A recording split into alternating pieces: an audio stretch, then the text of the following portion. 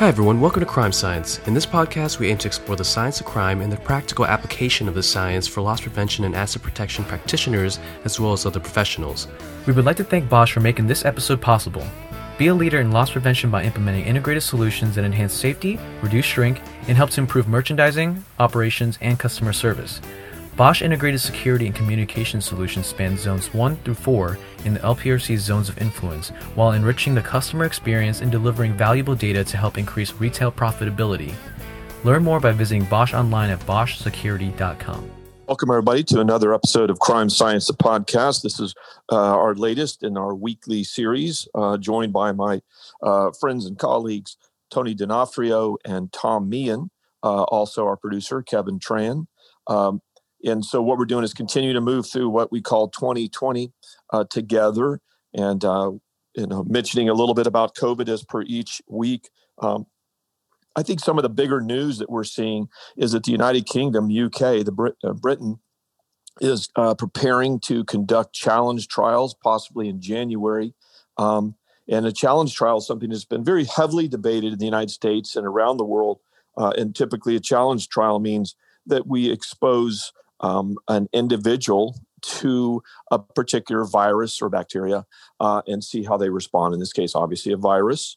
But normally there is some sort of what's often called a rescue therapy available. In other words, it's either not a very serious disease that's expected, but or if it is something that could be serious, that there again is a strong, powerful, efficacious, and safe therapy or therapies available in case the test participant, the subject, should take on serious illness.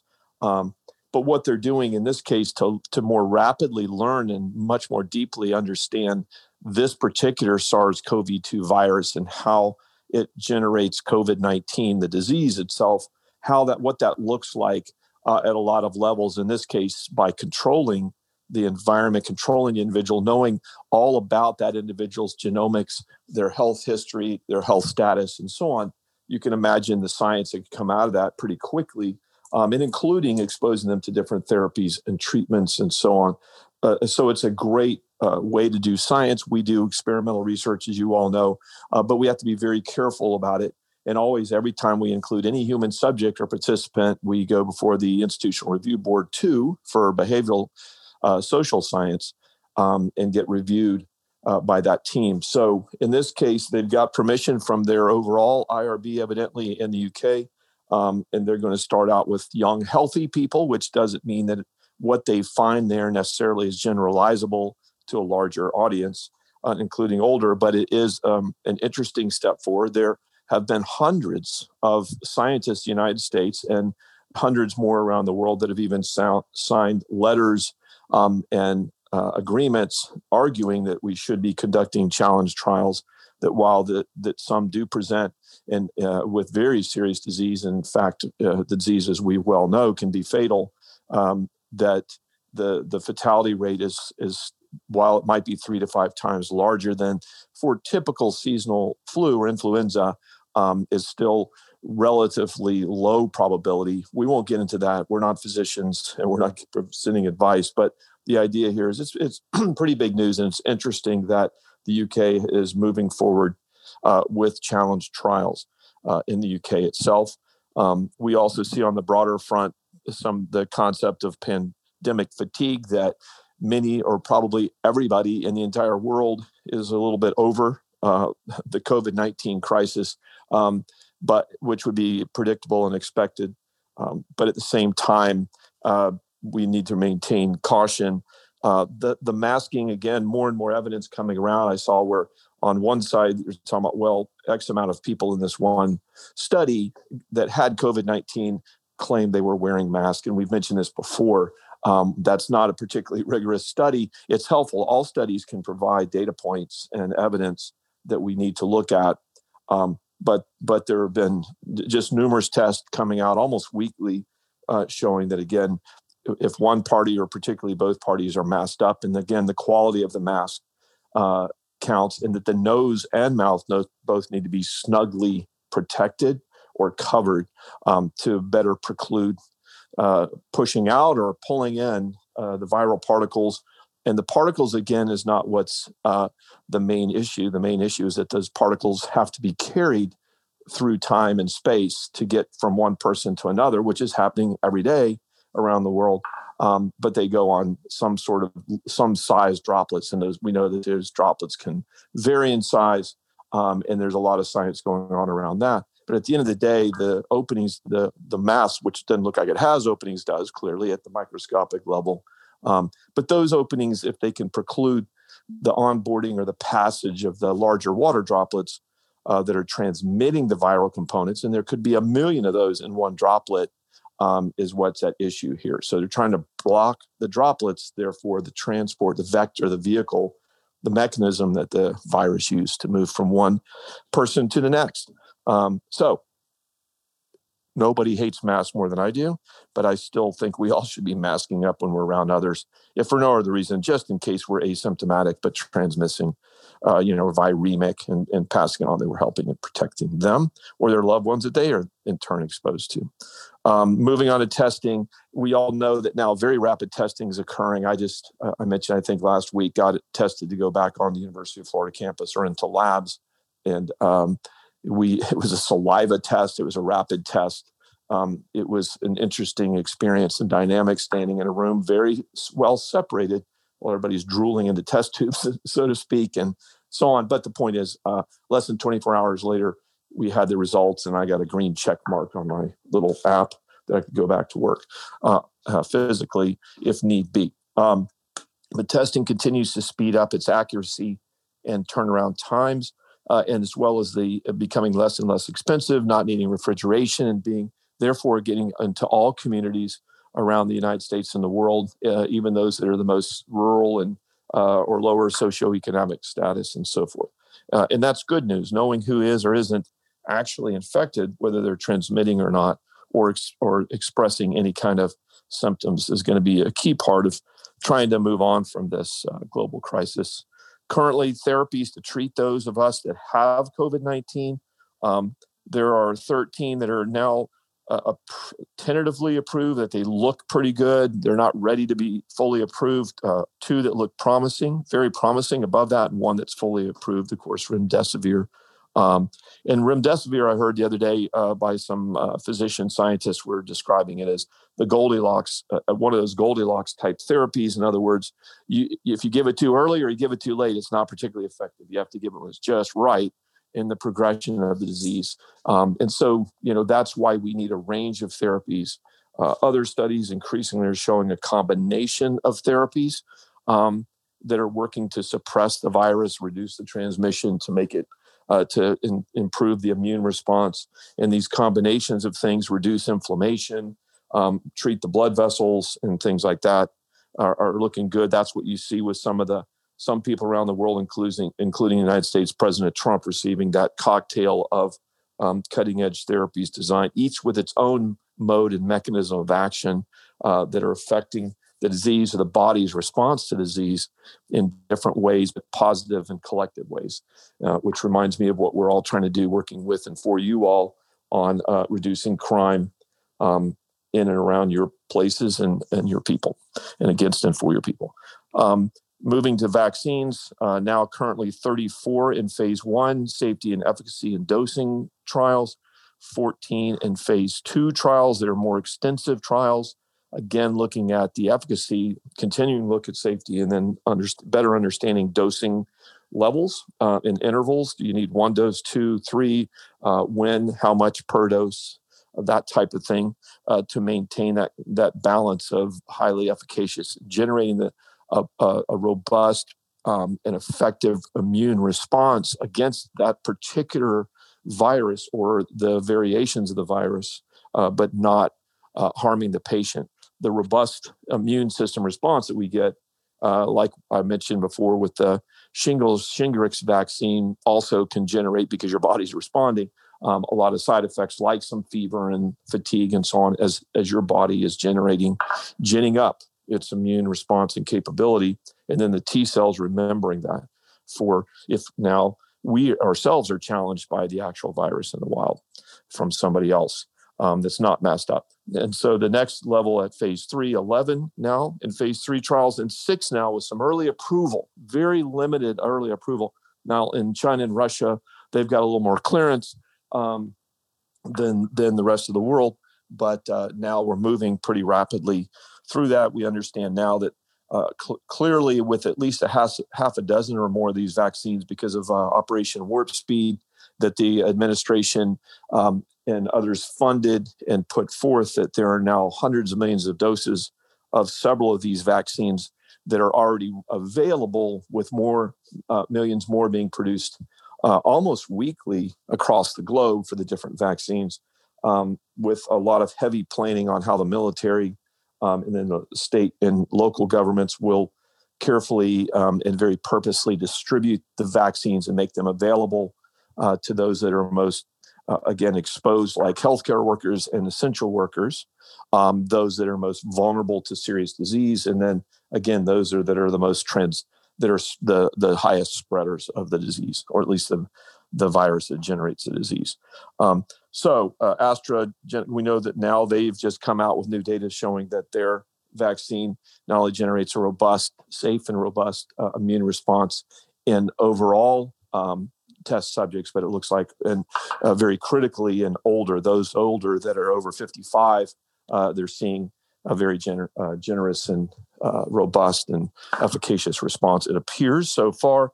Moderna is at full enrollment. Several others are now at full enrollment. In other words, probably 25 to 60 to 80,000 participants, some around the world. They've all, looks like, have been spent a lot of time and effort enrolling test participants or subjects across different genetic groups, geno and phenotypes, in other words, varying races, combinations of races, ages, and so a lot of combinations. And because of the large sample sizes, can do the sophisticated analytics to understand how well and how safely the vaccines are working across the population of interest. So some encouraging news that here we are. We kind of started hearing about this in December, January, and we already have some vaccines that may, and I say may, be highly efficacious, safe, and in such a short time period. And in fact, that there are millions of doses. It's going to take a long time in other words, till next summer. They're predicting spring, summer, even fall, depending on the actual vaccine, when its testing started and when its production started, to have enough to vaccinate everybody in the world. But that's the goal, clearly, to make that available. So really quickly, going over to LPRC, our engagement lab continues to be taken care of. Natanya and our team, Natanya Cruz, she has now deployed over 120 solutions, more and more happening every day. I get on a few calls here and there. She's on calls every day, working on ways to put in new solutions, but also very critically is integrating solutions. Now, we had a great call yesterday working at entry and exit points where multiple combinations of cameras and other sensors can work together in combination. So exciting what's going on there. Also, all of them are mapped and Matterport tagged so that we can describe online. Anybody at their convenience will be able to virtually go in, and we can do that now here. And we'll make that publicly available, hopefully sooner rather than later, sometime in November, where people will be able to go in and check out the lab, explore, and understand. We're going to be doing the same thing outside in Zone 4, the parking lot. The election call went well. Again, Tom may be able to share a little bit more about that, working with groups in Europe and the UK and Canada and elsewhere to see how LPRC might expand. I'm going to go ahead and go over to Tom Meehan, and we'll continue today. And then I've got to run off and do a presentation, but I appreciate everybody getting on here. So, Tom, if I might, I'll go to you. Thanks, Reed. Good stuff. So just to kind of wrap up what Reed was saying about the election specifically, we did have an election call. It went really well, a lot of participation, and thanks for all the folks that are coming on. And we continue to build the Fusion Net, and obviously, we're a week away from election. And I think by the time you hear this episode, we'll just be a few days away. And we're continuously monitoring the situation. And I'm going to talk a little bit about some of the things that are surfacing right now.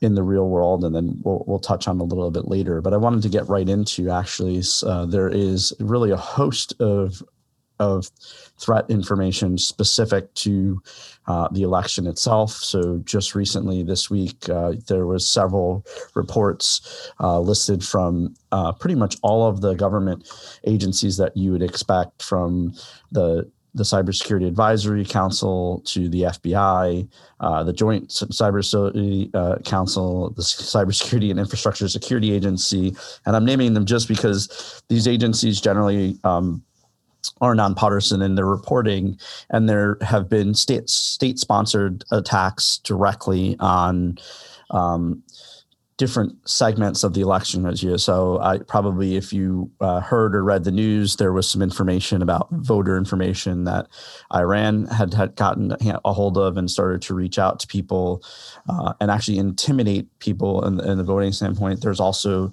some specific information around Russia, state-sponsored, advanced, persistent attacks on the U.S. government targets. That one's a little bit broader and a little bit more concerning in the sense that, there's a focus on the election. There's also a focus on infrastructure, and there was actually some Russian-sponsored attacks specific to aviation. While there's no, data to support that there was any attempt to, do anything nefarious specific to aviation, they are looking at, sensitive network configuration and passwords, operating procedures, looking at how multi-factor authentication is put, and IT infrastructure, how passwords are reset, vendor and purchasing information, and access information. So this is all information that the government released, and it kind of leads to continuously talk through the challenges that we're faced with state-sponsored attacks. And it also kind of reminds us all of that state-sponsored attacks are not just government-driven. They're actually big business-driven, and retail is a big target. So it's very mindful of that this is a reality. Additionally, today, with a lot of these election-based attacks, they're specific to people. They are targeted towards people, and they are influencing or attempting to influence. So in some of these cyber security incidents, information is obtained about a voter, and then the state actor is actually spamming or reaching out or even calling to try to influence the vote. This is not new. I think one of the things that's important to note is this has actually happened in the past. It's the methodology has changed in the last, I would say, 5 to 10 years, where the internet really plays a different role, and social media has a huge impact on this, because you can and will be able to determine someone's position by monitoring their social media, which then allows these state actors to target a specific group of individuals. So I always use the analogy of Facebook is great for advertisers. It's really great for anybody that's looking to segment a specific group of people. Switching gears to Twitter. Twitter just recently this week, and I think last week we talked about some of the challenges with the New York Post article being blocked. So Twitter this week actually released a statement and introduces a banner on, debunking voter misinformation. This is a different kind of stance where, as opposed to just outright blocking it, they're actually putting a banner and tagging that it could be misinformation or it is misinformation. This is kind of that mid-level approach of, I don't want to block a post and get this negative oversight of that Twitter is making a decision. This allows kind of the media to still be pushed out there, the information to be pushed out there, but Twitter having a kind of a fact checking. If you recall looking at Facebook, you would see that this has been something similar has been in place for a while, but this really allows everyone to kind of be in the middle and make their own decisions. And that's kind of my recommendation to date, probably more than anything today, is to use good common sense and read a couple different sources before you take it definitively. And regardless of your position or thought there, it is a good rule of thumb when you read something, even in traditional media sources, that you might want to take a second gander at a different source and then just use your best judgment of what works. I think you will continue to see this in the social media world, where it's how do we protect people's free right of speech and still limit misinformation and also hate speech, and among other things. So this is kind of that mid-road of trying to stop the spread of misinformation, but not absolutely outright blocking. And it's important to note that when we talk about these posts, is that they're at times coming from very respectable news agencies or politicians. So it is this delicate balance of what's someone's opinion versus what's fact, and where the lines get blurred and how we as individuals perceive this. And I think when we talk about elections and we talk about the Fusion Net and how we monitor things, this was one of the purposes of the Fusion Net, was so that the member base could in fact go to a place, the LPRC member base can go to a forum regardless of what it looks like, and read information and help validate information together. And the easiest example is there an actual event occurring in that market right now, or is it kind of moved or misinformation being spread of a small event that is led to be a large event, or vice versa, so that people can make business decisions based on that information available. Switching gears, and we taped the podcast on Tuesday. So if you look in the news last night, which would have been Monday the 26th or the 21st, well, on the 26th, there was a rash of protests and civil unrest in Philadelphia on a shooting of an African-American with a knife. And last night, and this is a good example of we're still gathering information, where the news stories are very, very mixed about thousands, hundreds, or small groups protesting and rioting throughout downtown Philadelphia based on a reaction to this shooting. So more information is being gathered, but it's important to note that I did just a cursory look last night and this morning, and the news was all over the place. It went from very small groups to very large groups to thousands to hundreds. And the point here is just that you have multiple news agencies, both local and at a national level, reporting on the same incident with very, very stark different accounts of it. So the importance of actually going in and running through. And then I'm going to round out with kind of a story around Antifa that I thought was very interesting. This was published by Wire. If you haven't read it, I would encourage everybody to. It's the true story of Antifa invasion of Forks, Washington. And it really is, one of the headlines is when Antifa comes to town, not really.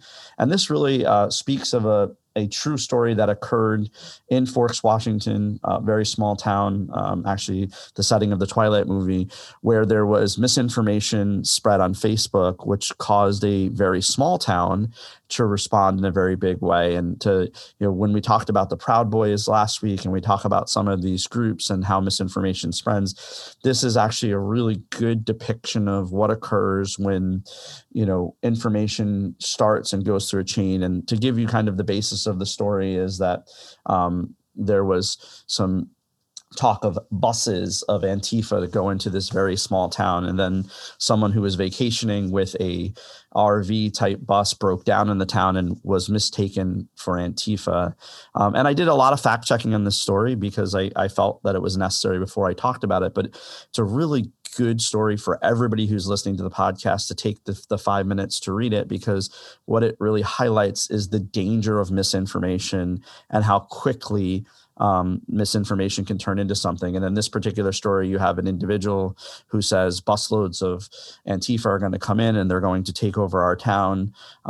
This is a logging town where the majority of folks own firearms. It's a very beautiful area. If you haven't been there, I've been there. And I will tell you that it's a small niche town that in a matter of minutes through a Facebook post responded, and then a bus who needed a new battery and some folks that were on vacation were basically, surrounded, and it really became this heightened, very tense situation. Fortunately, no one was hurt.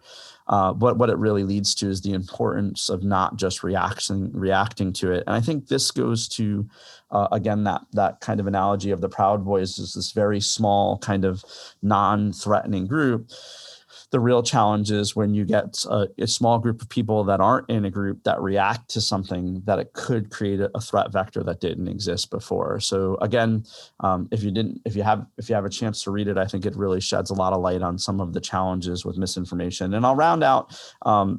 I've gotten quite a few calls in the last couple of weeks about, the contrast between the 1968 riots and the election of Nixon and today. And, as I often say, social media changed the landscape. It's very, very hard to compare what occurred when Nixon was being elected to today because news travels differently. The information spectrum is completely different. Everybody is a reporter. So I don't think that there are fair comparisons. I don't think that you will see any of the same things, although it is very interesting that at that time, the Indian flu was around and 193,000 people died. So there are some eerie similarities. The biggest difference today is that the information and the way information travels is so different, which in some cases is very positive and others creates some of these misinformation or confusion around where it's at. So with that, I wish everybody well. I'm going to turn it over to Tony D'Onofrio. Thank you very much, Tom. Very good information from both you and Reed. Let me reinforce actually the volatile world that we're in. D&D Daily has actually been tracking violent crime in 20 major cities every week. So nearly 3,000 shootings and 700 deaths have taken place since the July 4th weekend. And July 4th weekend was the peak where 233 shootings and 70 deaths took place. This past weekend, there were 158 shootings and 43 deaths. The highest number of shootings this weekend were in Chicago, New York, Milwaukee, Los Angeles, and Philadelphia. And the highest number of deaths were in Chicago, Detroit, Memphis, Houston, and Philadelphia. So it's a volatile environment from a whole bunch different perspective, including what was just said in terms of the election coming up.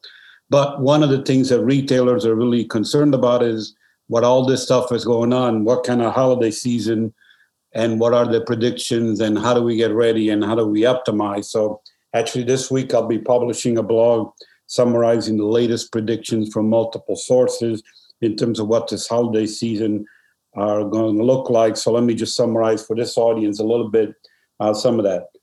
So first of all, the good news is that retail is actually going in strong into this holiday season from a point of view in the world's two largest economies. In China, September retail sales were up 3.3%, which was a strong month, beating expectations of 1.6%. And China actually returned to pre-COVID-19 levels in August. And the reason I mentioned China is they were first into the pandemic and they were one of the first coming out, and their retail economy is actually doing extremely well. U.S. also had a strong September, up 5.4% from last year, September. And September was the month where the U.S. emerged to pre-COVID-19 levels. So again, retail is going in strong. According to Bain, non-store sales, grocery and DIY are ending the holiday at the strongest level in terms of sectors. Through August, all three were above the 5.3% annual average in the U.S. Through August, non-store sales or online sales were up 24%. Grocery was up 12% and DIY 11%. Apparel is the challenge sector as it's been since the pandemic. It's down 35%. And electronics and appliances follows down 17%. 47% of consumers state they will do most of their shopping online. 23% say they will shift more of their spending to curbside and pickup. 52% have not been to a mall or department store since the pandemic or the start. That's an astounding stat. Over 50% really have not been to a mall. Salesforce.com reported that globally digital commerce will increase 30% this year, up from 8% in 2019. U.S. digital retail sales will be up 34% from 12% in 2019. The volume of packages are likely to exceed capacity by 5%. And as I think I said in one of the earlier podcasts, that means that about 700 million gifts around the world are not going to get there on time. Also, retailers have an additional challenge with FedEx and UPS and all the delivery services. raising costs. So retailers face $40 billion in shipping surcharges between November 15 and January 15. The good news is that Bain for the U.S. is projecting a 2% growth in holiday sales. And if the new stimulus does get delivered before the holidays, which right now looks iffy, if that does happen, then Bain is projecting that retail sales for the holidays will go up to the 10-year average of 3.5%. Amazon Prime Day really kicked off an early holiday season mid-October. The 2-day shopping event was very successful. It generated $10.4 billion for Amazon, up from $7.16 billion in 2019. According to Digital Commerce 360, 18% of consumers are already shopping, and another 50% will have it fully underway by early November.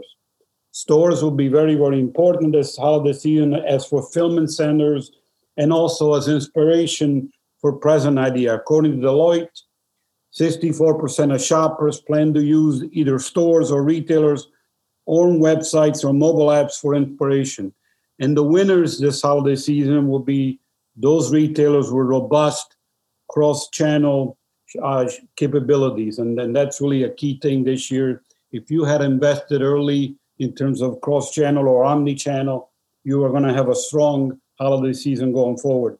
And finally, let me close with some fun stats and predictions for the holiday season from Bacardi. So 66% plan on celebrating with friends and family via video chat. So we're not going to get together as much. 26% are staying home and going to bed early on New Year's Eve. 40% are secretly thrilled that there will be no office party this year. 53% are going to dress up for Halloween. The top 3 holiday cocktails this year are the Holiday Punch, the Espresso Martini, and the Old Fashioned. And finally, 67% are tired of all this stuff that's going on. So 67% are going to go buy something for ourselves this holiday season. So that's it for this week. Let me close by saying thank you to Tom and Reed for the great insights. My appreciation also to Kevin Trent, the producer. And signing off this week from the LPRC Weekly Crime Series, good day. Thanks for listening to the Crime Science Podcast presented by the Loss Prevention Research Council and sponsored by Bosch Security. If you enjoyed today's episode, you can find more Crime Science episodes and valuable information at lpresearch.org.